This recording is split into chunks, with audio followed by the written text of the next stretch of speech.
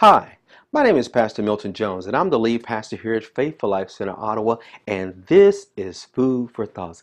Man, we were talking about last time what exactly is the responsibility and how does a person who has the ministry of reconciliation carry out their assignment. Man, I'm going to add another piece onto that pie. And the other piece of that is you are not only just a minister of reconciliation, but you are an ambassador for Christ. Did you hear me? You are an ambassador for Christ. He goes on to say in verse number 2 Corinthians chapter 5, I'm at verse number 19, it says that how God was in Christ and how he reconciled or restored us back unto himself, not holding our sins against us.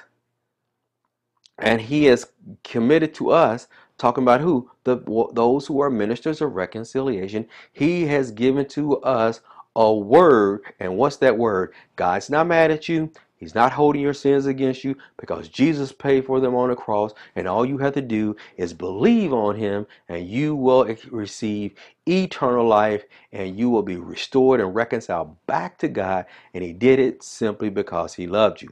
Now we are also known as what? Ambassadors for Christ, as though God was wooing or drawing the people back unto himself uh, as a result of using us. Now, what does an ambassador do? An ambassador represents the kingdom from which they came from. Now, as ambassadors of Christ, we are representing Christ in the earth. So when people see you, they should be able to see Christ in you. When people see you, they should be able to see the Jesus in you. When people see you, they should be able to see the God in you. Because remember, Jesus said this in John 14. He says, if you have seen me, you have already seen the Father. And as ambassadors of Christ, when people see you, they should already be able to see Christ operating in your life. Why? How are they going to be able to see Christ operating in your life? What is the signature thing, the most important part, one of the strongest characters of God is this: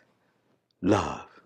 Not the world kind of love, not that flaky love, I love you today, I hate you tomorrow. It's that kind of love that says, I love you unconditionally. Doesn't mean I agree with everything you do, doesn't mean I condone with everything you say, but it doesn't make me love you any less. I'm going to love you whether I agree with you. I'm going to love you when we agree or disagree. It doesn't matter. That love never changes. And that's the same thing here. As an ambassador of Christ, you're showing people, hey, God loves you. He doesn't condone everything you do. He doesn't agree with everything you do, but it doesn't change his love for you and toward you.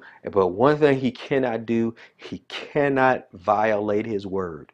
So whatever his word says, even if he loves you, he cannot violate what that word says. Do you hear me? God is dependent on you. He's dependent on me to be ministers of reconciliations, ambassadors of Christ, representing the God in the earth, representing the kingdom of God in the earth, and letting people know God's not mad at you, but he loves you so much, he sent his son Jesus to die just for you. And if you accept him as your personal Lord and Savior, you have an opportunity to receive that God kind of life as well. And when you receive that God kind of life, that eternal life that you have with him, see, the worst part about it, and Jesus demonstrated this on the cross, when the Father separated himself from him because of all the sin he had in his life. He bore all the sins of the world. Jesus said, Father, Father, why have you forsaken me? In other words, why have you left me? That is one of the worst states you could ever be. There's nothing like that.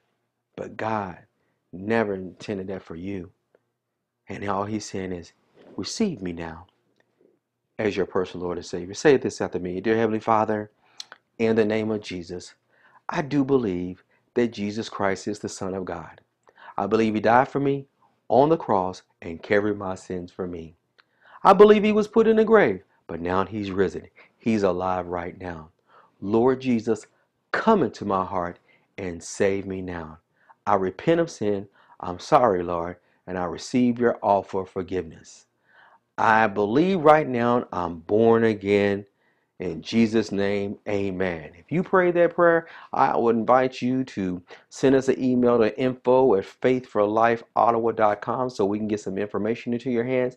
But get in a great Bible-based church that will teach you about the death, burial, resurrection of Jesus Christ and about the blood of Jesus and how to live this life now that you're in the kingdom of God. My name is Pastor Milton Jones. Again, I'm the lead pastor here at Faithful Life Center, Ottawa, and this has been Food for Souls. We'll talk to you next time. God bless you. Bye-bye.